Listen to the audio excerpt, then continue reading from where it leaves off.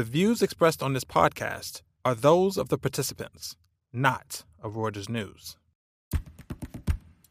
Yes, we have a good system on economics that we can calculate the so-called shoot cost of products. For example, in the Netherlands, we have more than 50% private brand share. So we know what the prices are for raw materials and energy and packaging and transportation and labor. So if a national brand manufacturer comes to us and so this is my price for detergents or my new price for detergents because of the commodity, all kind of arguments why prices should go up, then we have a very good reference if we can believe that and if we can accept that.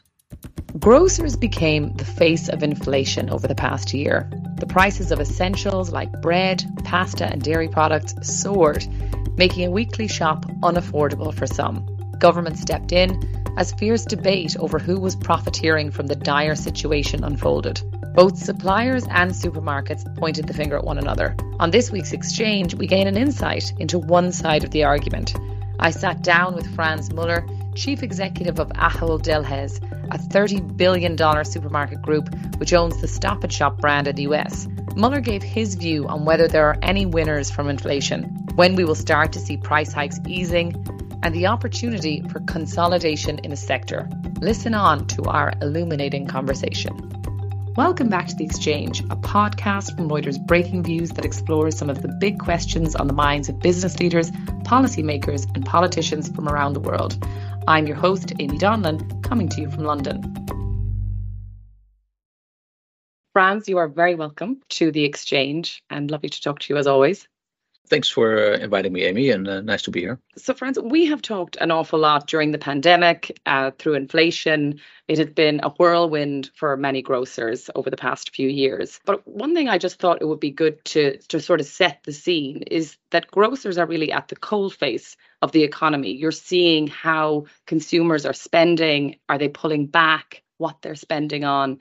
I'm just sort of curious at this point, when inflation has been around now for quite a while, people are talking about cost of living in many European countries. America seems to be easing off on that topic. But I just wondered, what's your sense when you see how your customers are behaving? I very much understand how you're referring to inflation and hyperinflation. Let's not forget that also the retailers had 2 years of COVID to start with. So this is the third year with rather difficult circumstances. And when you then talk about food retail, which is our business with 7,500 stores and 400,000 people and 16 million customers a week, then you know that you're a part of society. So very close to your neighborhoods, and you go to your one single store. You don't care that we have 7,000 more stores. So what I would like to say with this, we are so ingrained in society, so close to society, that we see and feel every day what's happening. Grocery sales, of course, is high frequency, and so we see our customers multiple times per week. So we also see how they're doing. We see how our store staffs are doing, which are a good representation of the neighborhoods too. And then you see also the challenges. And COVID was, of course, a health challenge where we took a lot of measures. And yes, we had some tailwind in sales, you could say, because unfortunately out of home was closed for a moment. But we also had a lot of cost and measures to take to make sure that we kept safe. And with 60 million customers a week through your doors, yeah, that is, of course, also a health risk. So we took a lot of measures there. So I think, and then followed that COVID period, followed by, in Europe, hyperinflation, energy prices going up, commodity prices with big swings, and a war in our back garden in the Ukraine. And on the Russian and on the US side, an hyperinflation, very high inflation to quite some polarization in society. Yeah, we see a lot of extra tensions for household wallets, how people have to see how they feed their families and come around. And we see also, different type of elements there, which make it not so easy for people to run a budget. And therefore, I think we as a food retailer have a role to play here. And how does that play out in the way the customers are behaving? Are they buying more private label goods from you? Are they moving away from brands that are considered more expensive, that have really increased prices. How are they behaving in that? Yeah, what we generally see at the moment, and we see this for a little bit longer time, that we have inflated sales. But in most of our brands, we carry 19 supermarket brands in our company, you see negative volumes. So what means is that customers make choices, and customers are very smart. They make choices to have one item less in their basket, for example. And the other thing is they are very smart to make other more economical choices. So they go for different type of product, which is not necessarily down trading, how people call it. They go for example, our private label products, which are of excellent quality and value, but they make choices there. And we see that shift happening. We see our private brands growing as a percentage of sales. And we also worked hard on that ourselves. We saw through COVID that more consumption at home, forced by the fact that restaurants were closed, that we offered a lot more convenience solutions, how to prepare your meal, components, the recipes. And I think never ever so many parents and kids cooked at home and joined breakfast and all these kind of things. So we carried that from COVID in the present period, where people have very healthy, economical, and good solutions also for a lower budget. So what we do, things like we have higher promotion levels. We have a higher share of our private brands. We run more promotions ourselves based on loyalty cards and these kind of things. We offer recipes for how to cook a meal for €2 per person. So we have to get under the skin of our customers, understand that, and see how we can avoid that we jeopardize healthy, affordable, and sustainable meals for every wallet. I think that's one of our main tasks, is one of our missions as food retail, and everybody in our company is working for that. And is that crucial, do you think, to keeping market share or building market share? Is that what you think customers really want to see? Is the added element now, just you're not going in just to get your milk or your cereal, you want them to help you figure out how you can better. Yeah. Our customers expect from us that we come up with solutions how to deal with a constrained budget. They expect from us that we come up with solutions in the areas I just mentioned, multiple faceted solutions. And of course, we have the big interest to make sure that customers are served in our stores and they don't go to a competitor. So if people have a lower amount of budget, then price entry products and private label get more important. And we also extended those ranges quite drastically. The Dutch market from 1,500 price entry products to 2,000 in the store is roughly 10% of the total assortment. But also in the US, we also extending our private brand ranges to come up to that expectation. And we all know as soon as a customer changes format, changes store, it's difficult to get people back, those switches. So that's on our minds to avoid that. And that's why we have to be sharp in our own proposition to make sure that we can deal with different budgets, different expectations, whilst at the same time, we also think about organic, and we think about plant-based, and we think about convenience. That makes the whole exercise quite complex. And of course, let's not forget, we also have increased energy cost and raw material cost and operating cost and labor cost. So that's why also doing our part, we drive a big cost saving program of €1 billion for 2023 to be ready to fund a part of that journey, so that it stays affordable for customers. And then if you do the right things together, coming back to a long winding answer to your question, if we do the right things together, then we see that we gain market share or we maintain market share. And that's for us important. And we have number 1 and 2 positions in most of the markets where we operate.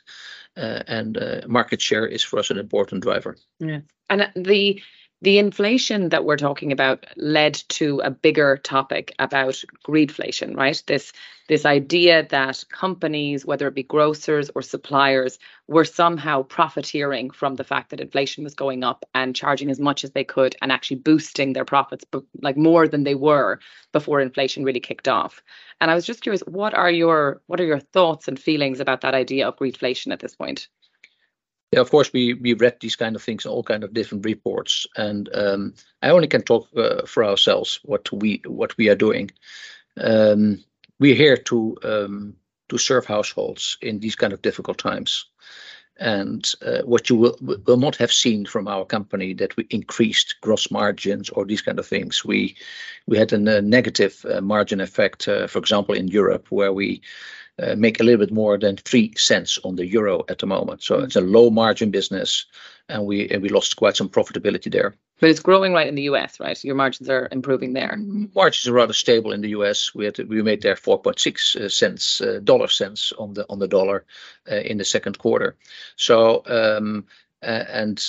in total, as a total company, in the mix, we make 4.1 cents to be very precise, Amy.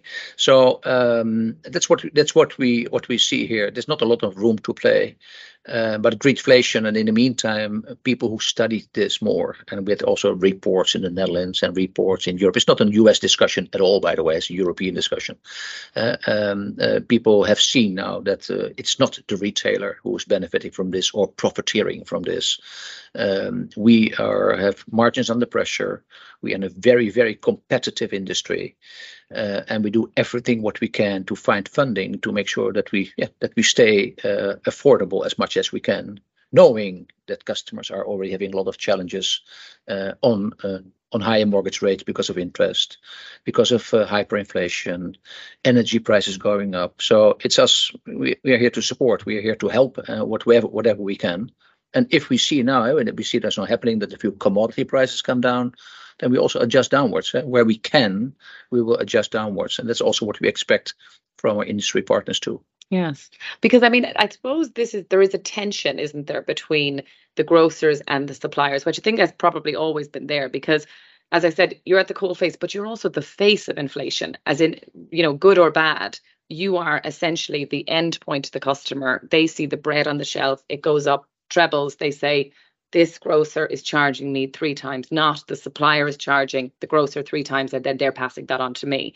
So I'm kind of curious about the discussions that you had with suppliers. How tense did they get? Yeah. And are they improving in terms of your ability to say no? Because, as you say, your private label goods are very popular now. Is it easier for you to say, well, no, I'm not going to accept that price, and actually my customers are perfectly happy taking the goods that I'm selling them for my own label? This is an interesting question, and we could talk a little bit longer about it, but let me try to be brief.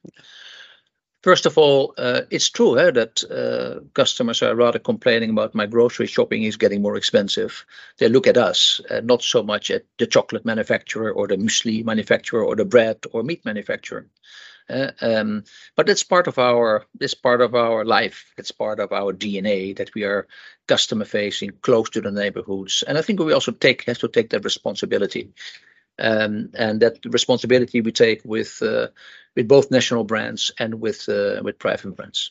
So yes, we have a good system on economics that we can calculate the so-called shoot cost of products. For example, in the Netherlands, we have more than 50% private brand share. So we know what the prices are for raw materials and energy and packaging and transportation and labor. So if a national brand manufacturer comes to us and so this is my price for detergents or my new price for detergents because of the commodity, all kind of arguments why prices should go up, then we have a very good reference. If we can believe that and if we can accept that. So those dialogues have been intense and interesting. Tenser than normal? And then is this? Yeah, more tense than normal. We had a much higher frequency of price increases and therefore also discussions. But in the end, what I said at the beginning, customers are very smart. And they understand these kind of things. They have to manage their household budgets. So we see a number of categories where private brands really grew a lot because people recognize, hey, this is a nice price value. And where I think that we would like to avoid switching behavior of customers to other brand formats, to other store formats. I think there's quite some room for national brands to think about why should we give the opportunity for customers to switch from a national brand to a private brand. Is there not something here in the middle? And the other thing, but it's a little bit more philosophical topic, is you see the pain in household budgets. And I think we have jointly, as an industry, the food industry, a task to make sure that we help where we can.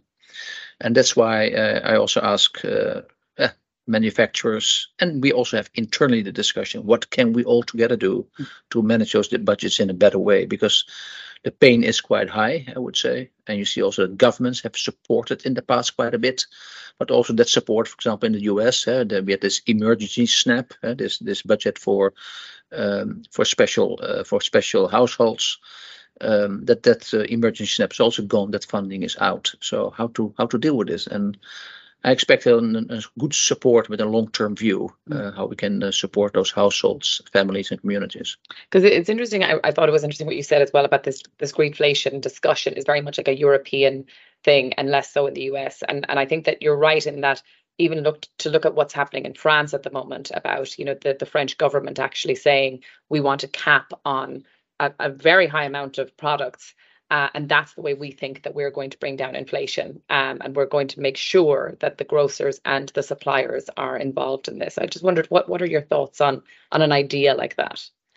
Yeah, we have seen a number of initiatives in Europe, also in the central and eastern part of Europe, a number of initiatives where caps are on pricing. And there's reasonable evidence that is not really effective, and it might even sometimes lead to price increases. So I'm not a fan of this. I'm a fan of the market itself, and I can assure you that food retail is so competitive, both in Europe and the US, that market will organize itself. And like the market cannot live a long time with negative volumes. We see that funding and promotions are coming back. All manufacturers can also not live long with negative volumes. So you see that funding is now coming back. Trade funds are coming back. Supply chains are more normalized. So I hope that we find that balance again, but rather by the market and not by regulation. And I think that it is a really interesting point, because I actually saw an analyst note, I think it was JP Morgan, that was talking about deflation and actually the impact it could have on grocers. I'm sort of curious again, if you can see the prices of all the different products that you're selling. Where do you think you are in the inflation cycle now in terms of food inflation? How do you see that playing out over the next few months? Yeah, we're still overall in an inflationary environment when you look at the total basket. But we see inflation coming further down. When you talk about food inflation, you see that it came down faster in the US than it is coming down in Europe, but it's going further down. And it could be that by the end of this year, you might have zero inflation, for example, in the US, and you could have a single-digit inflation still in Europe. I'm not a macroeconomist, so it's difficult to forecast these kind of things because commodity prices play a role.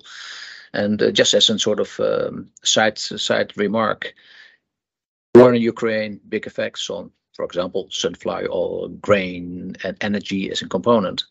But you see also now that climate has a big impact on the droughts. We had today big floods in southeastern Europe. So you see that harvest of potatoes or harvest of olive oil, too dry, potatoes too wet. Potato harvest in the US is not great because of too dry, different calibration. So there are more components which are also having an effect on commodity prices. I would appeal to us as an industry, servicing manufacturers and retailers, servicing those households together, that we are as reasonable as possible to make sure that we make those food prices affordable. Okay. I think I'll move away just from inflation for now, because it's fascinating, but there is other things going on actually in the supermarket sector from a sort of corporate perspective, which I think is very interesting, which is M&A. Whether it was in the UK over the past couple of years, we've seen private equity really interested in buying up grocers. I couldn't really ever understand mathematically how it stacked up, how you boost margins and all of that, given how competitive things are. But there still is a huge amount of interest. You're seeing it in France now as well, in casino and everything. I'm curious, what do you think about M&A? Because you've talked about it publicly before, how you are interested in buying up grocery chains. The US seems to be a very key market for you. But certainly in Europe, it doesn't look like governments/regulators are that keen on M&A, particularly between grocers. I just wondered what your thoughts are on that. Well, that's a strong statement, the latter one. I would say the following. If you look at the total markets where we operate, you see a further consolidation in retail. That has to do, in the past, had to do mainly with more scale for your cost of goods sold, your synergies there. I think now comes a second element on top, and the second element of top is that the investments needed now in digital, in technology, in supply chain, and not to forget sustainability, are getting so heavy that scale does matter. So that will only accelerate consolidation. This is what we also see in a number of markets.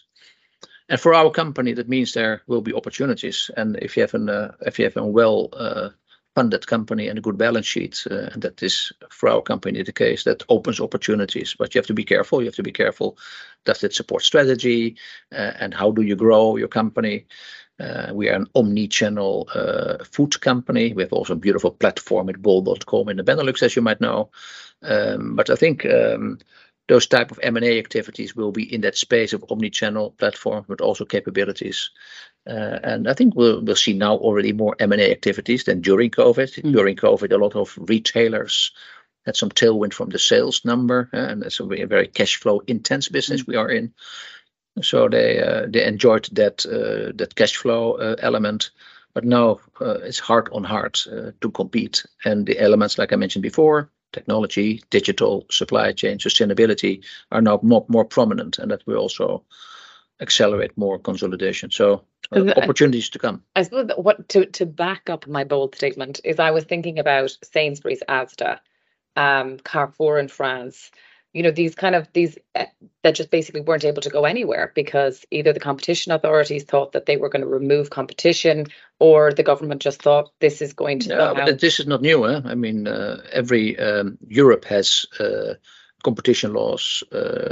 Nations within Europe have sometimes also additional competition laws. The US has an FTC looking at these kind of things. So I think it's all meant to protect consumers, to have enough choice. I think it's the right thing to do. But maybe what mainly might change in a few things on perspective, how you define the market. How do you define the retail market from business formats and these kind of things? And how do you see offline and online as elements there? So those are new phenomena in defining competition. We are speaking at the Reuters Impact Conference, which is a huge focus on sustainability. And I know that's something that you like to talk about and you're very passionate about. I'm curious, what are your thoughts on the grocery sector and its role in, helping with climate change? And you get, again, I think that there is a focus of customers certainly on packaging and all of those types of things. But I'm curious if food is a huge part of the whole. Yeah, if you look at them, you know the numbers very well. If you look at CO2 emissions worldwide, and 30% is caused by the total food chain. So as a food retailer, we have responsibility to make a contribution here.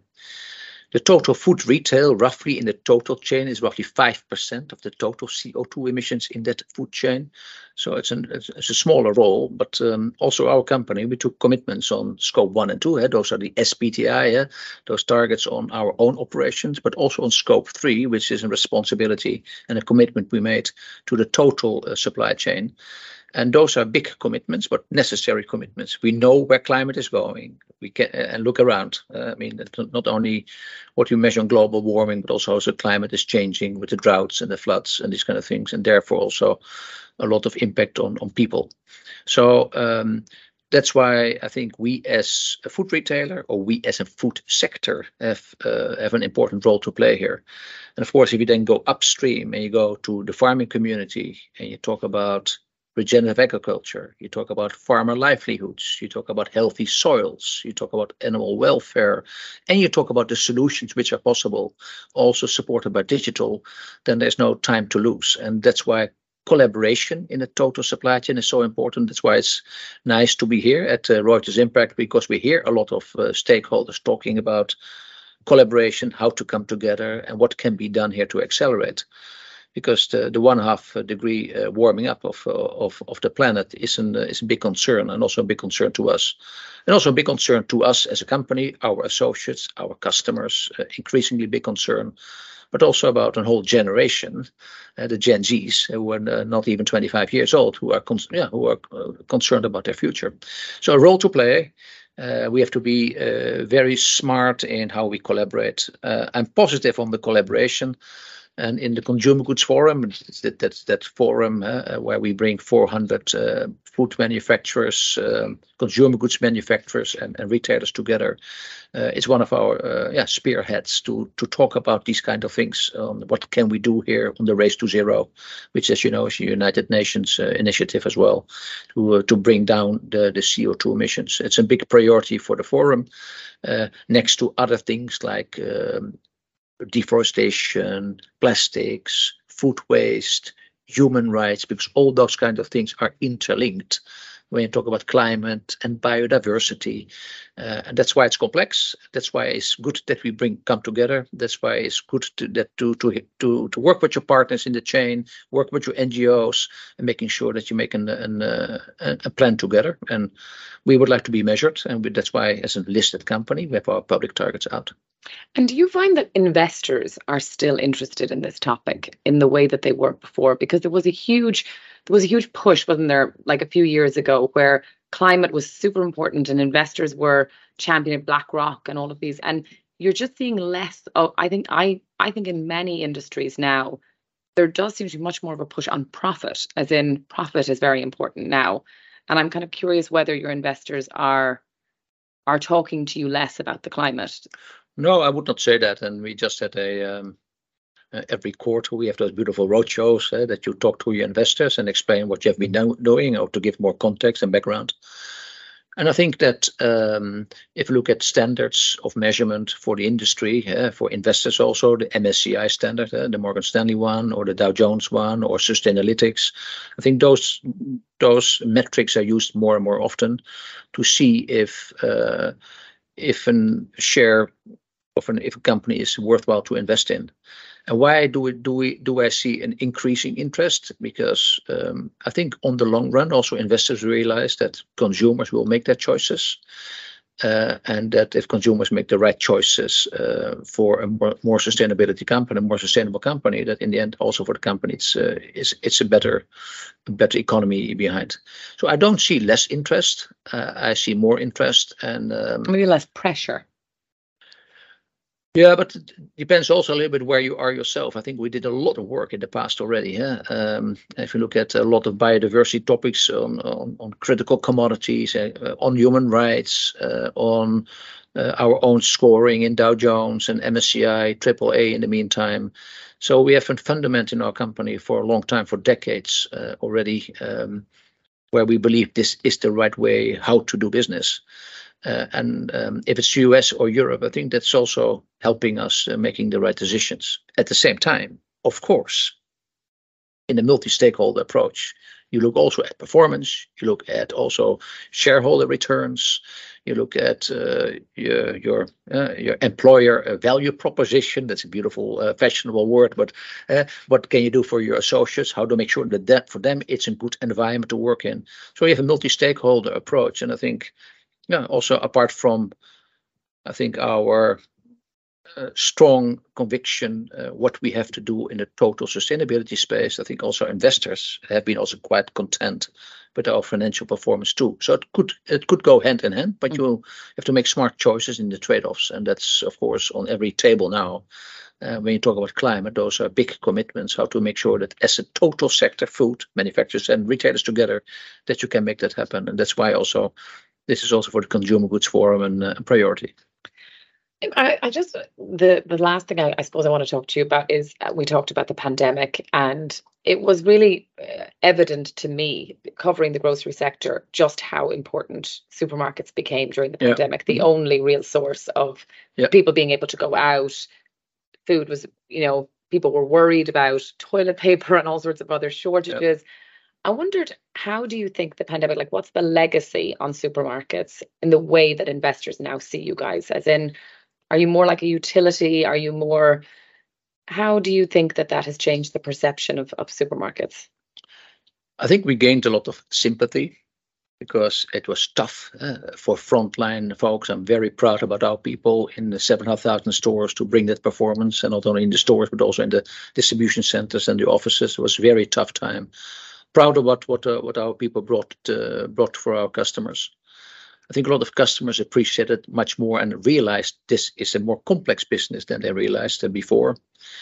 And I think also, although everybody realizes that you have to eat every day when you can afford it, that function of food retail is very important and more complex in the total organization. I think we learned a lot about our supply chains, deeper supply chains, which were not all so intuitive and well organized as we hoped for.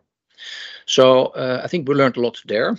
At the same time, we also see that this was a health pandemic. So I think also the topic of health is getting more and more important. So people are much more focused on ingredients and calories and how to take care of myself. We know that obesity, diabetes are disease number 1 and 2. So I think that whole pandemic brought a more consciousness about health, which is important because for us it's a very important dimension to see what we can contribute there to help customers make healthier choices, to reformulate products, especially our private brands. So that whole pandemic brought, I think, a higher sympathy and respect, if you will, for the function of food retail, but much more focus on health and what can we do about it, and how can we, as food retail, together with our manufacturing partners, help here. And the last thing is that I think also our investor base understands, wow, this is a very robust sector. This is very important. They see also the strength of private brands at the same time, but they also see that if you're a well-invested company in supply chain and IT and technology and digital, that is also important to get back on your feet quite fast. Frans, thank you so much. That was so interesting. Nice for having me. Thank you, Emmy. Thanks for tuning in. This podcast was produced by Oliver Tashlich in London. Subscribe to The Exchange and our sister podcast, The Views Room, on Apple Podcasts, Spotify, or wherever you like to listen. Catch up with our latest views and much more on breakingviews.com and on X, where our handle is @breakingviews.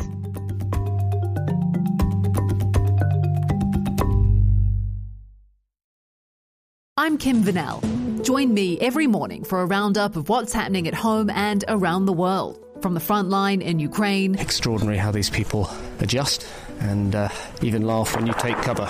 To the heart of US politics. When Trump said that he expected to be arrested, it seems like he was trying to get ahead of the story. We bring you everything you need to know in 10 minutes. For your essential daily briefing, follow Reuters World News wherever you get your podcasts.